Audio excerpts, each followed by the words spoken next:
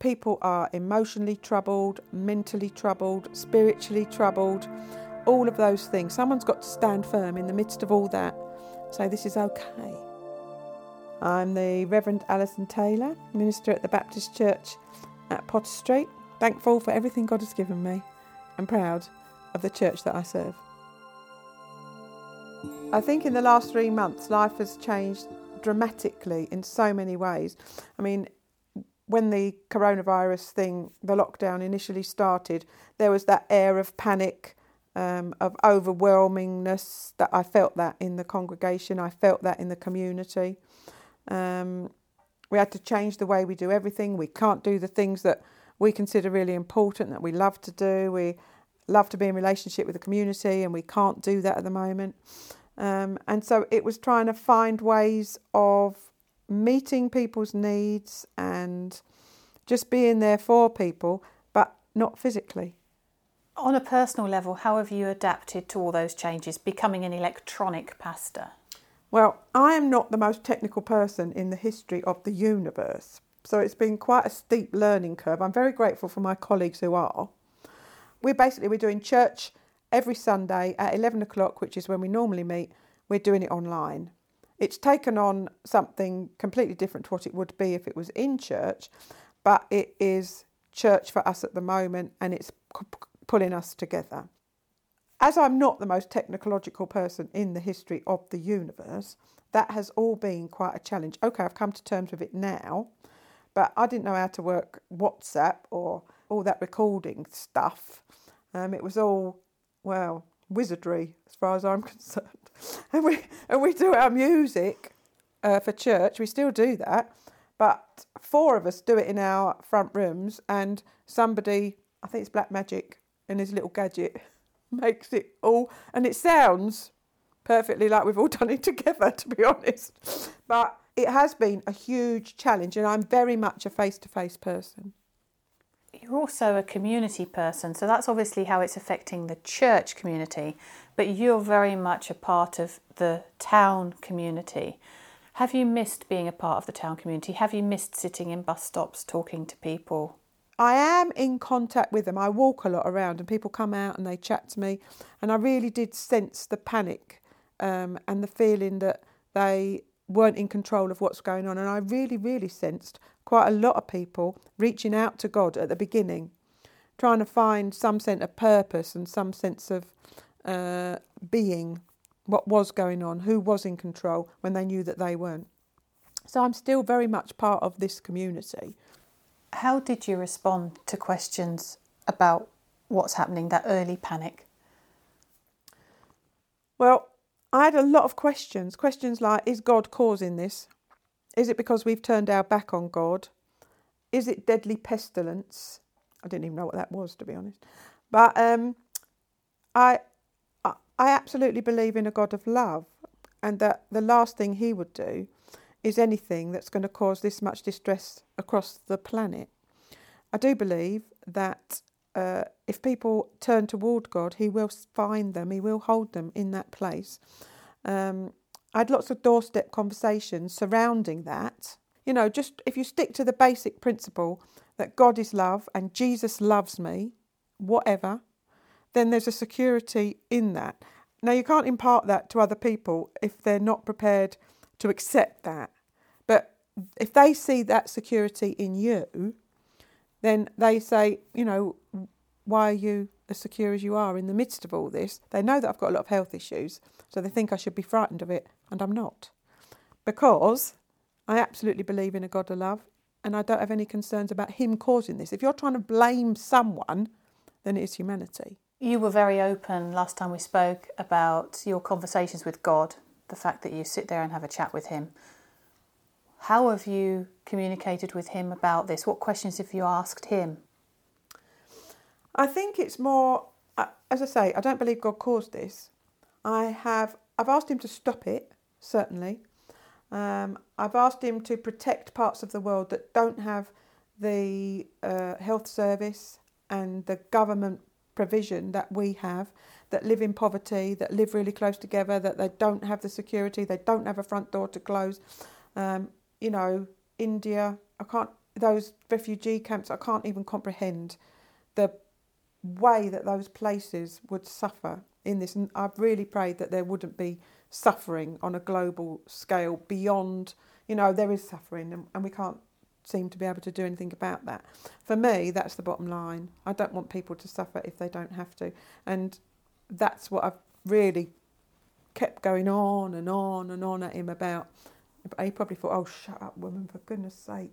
But that's where my heart was. My heart was for other people and their pain and their struggle and their suffering, because I do believe that God changes people's lives. I do believe that he hears my prayers.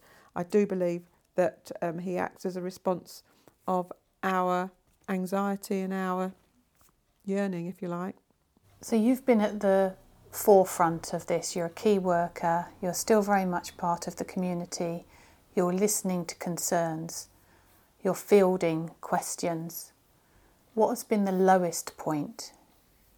I'm a cup half full person always. There was an evening when I hadn't done any funerals at all.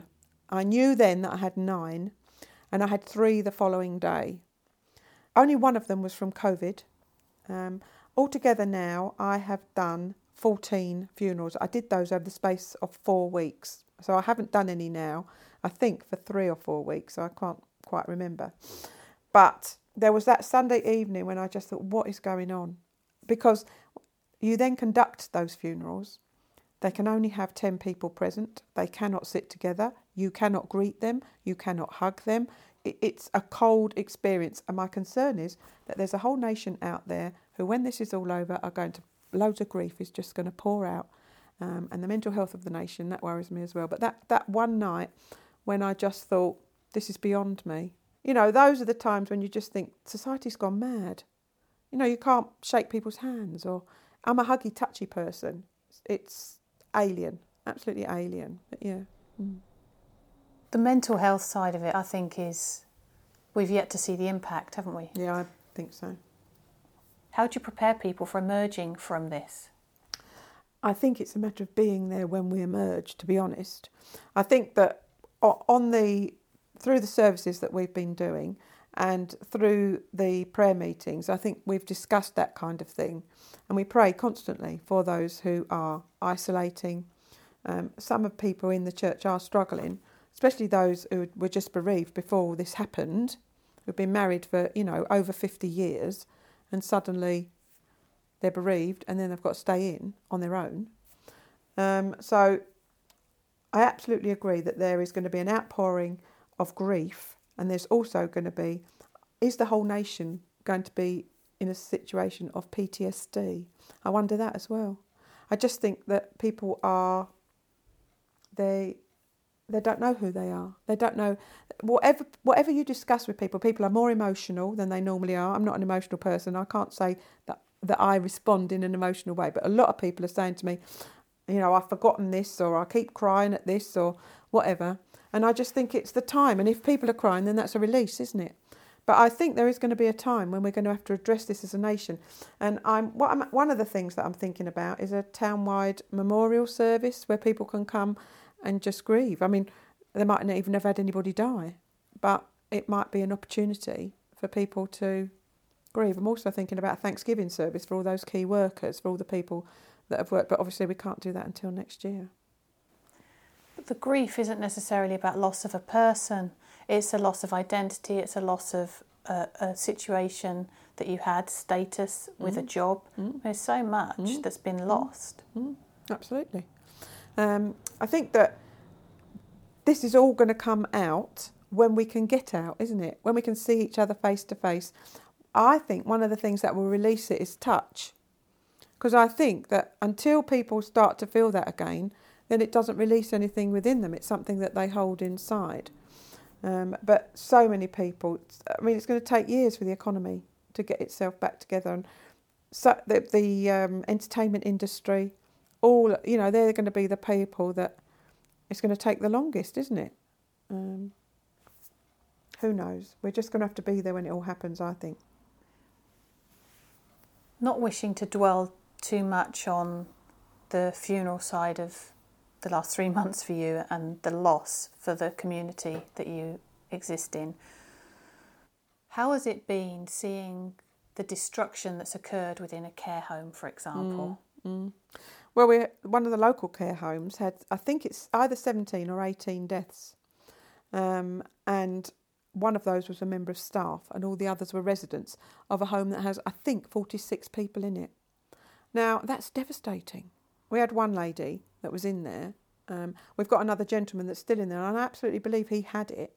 But, you know, it really happened before lockdown. Somebody came back from hospital. There wasn't the consideration. It flew through the place. You know, it is devastating in so many ways, because in a lot of ways, that's their family. Can you imagine working there and 17 people dying? I mean, that's beyond comprehension, isn't it? In so many ways. You know, still we cannot go in. I've got 2 ladies in hospital at the moment. I cannot go and see them. At the outset, a lot of people were saying, well, the world will reset and things will change and it will be better. And I wonder if, as time has gone on, that's less likely, because there's going to be fewer jobs for people to fight for. There's going to be less income for people to earn. There's going to be more desperation. What do you think about that? I think those aren't necessarily my immediate thoughts, actually, but that things won't be things will be different for those reasons. But what was their motivation for thinking there would be a change in the first place? Was it that they thought the natural world was making great, steps forward, that pollution was less? They're the things I worry about. But I think as well that think about the Spanish flu in 1918. That killed 30 to 50 million, as far as I can recall. I might have not got those figures right. Did that change society in such a way that, it was reset? And I'm sure they dealt with the same issues. What about MERS and SARS, more recently and known to us? Did that reset society in any way in the Far East where it affected most? No. So I do just wonder if, because this has been more global, whether people will...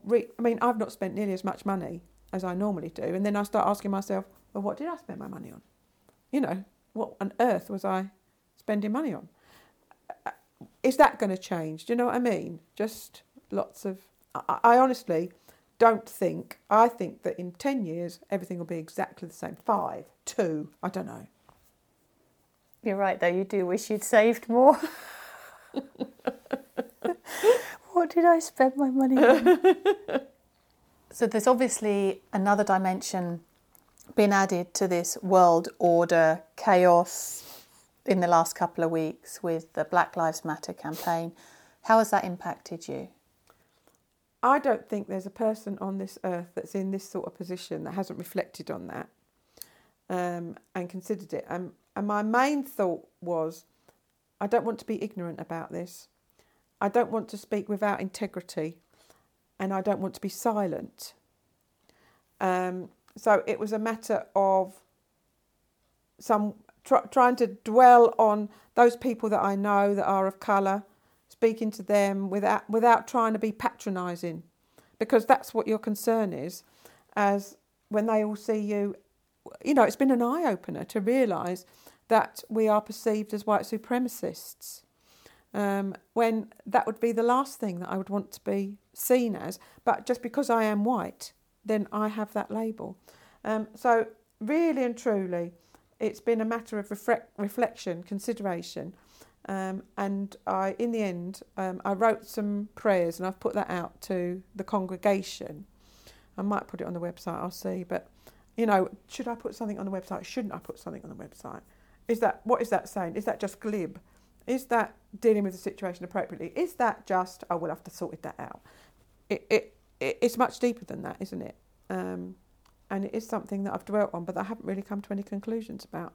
But I hope that this will change society in a way that I really want there to be equality and a celebration of diversity. I think that is the most important thing that should come out of this. And it never occurred to me that the people that I socialise with, that I care about and I love, didn't feel that we were equals. That was a shock to me. It's going to take a long time to repair, isn't it? And again, you know, loads of black people have been killed by the police. I really need this in my mind to be something that is transformational for a length of time, that changes things on a permanent basis, that isn't just another thing that we reflect on, we move on, and then we carry on in the same way. And the COVID thing, the same. I don't want it to be something that we think about, we consider, we change for, you know, and then we move on in the same way. I think these are both real opportunities to make a difference to the planet that we live on, and for future generations to have more hope, if you like. Do you still have hope? Absolutely. I don't doubt it for a minute. I don't doubt God knows what he's doing. You know, I might say, what are you doing? But I don't doubt for 1 second. One of my catchphrases in the early days of this, that we are hope dispensers. We have got hope. And if we can't share it, then the nation is lost. So absolutely I do. Without a shadow of a doubt, I believe that God knows what he's doing. I don't question that. Is there a particular verse that you have come back to time and again, or that is particularly relevant right now? Trust in the Lord with all your heart and lean not on your own understanding. It then says something which I can't quite recall off the top of my head, and it says, he will direct your paths. He will make your paths straight. So I don't understand what's going on. I haven't got a clue. But trust in God and he will. That's one of them. Psalm 91 is another one that talks about us being sheltered in the shadow of his wing, which was really important in the early days when, you know, everything was chaotic and nobody really comprehended. I don't think we comprehended at the beginning that this would go on but this long. And Psalm 46 as well says, it does a whole lot of, you know, when the world will go into chaos, but God is in control. This terrible things will happen, but God is in control. And then it says, be still and know that I am God. I have no doubt about that. So yes, back to those. Often put them out to the congregation. Often. Psalm 121. Where does my help come from? My help comes from the Lord, maker of heaven and earth. All of those things have become very important, I think, to me personally and to the congregation as a whole. And a message to finish, faith, hope. All of that. I have no doubt in my mind that God has a plan and a purpose in this. My job is to trust in him and to encourage others to do the same. People are emotionally troubled, mentally troubled, spiritually troubled, all of those things. Someone's got to stand firm in the midst of all that, say this is okay. And I absolutely believe that. I'm not just saying that. Potter Street Baptist Church, the people of Potter Street Baptist Church are amazing. They've been phoning each other, they've been writing to each other, they've been coming to pray, they've been contacting people outside the church. They are doing an amazing job. But, you know, how long can we maintain this? I mean, it is getting a bit tiresome, but without God, we are up the doodah without a what's it.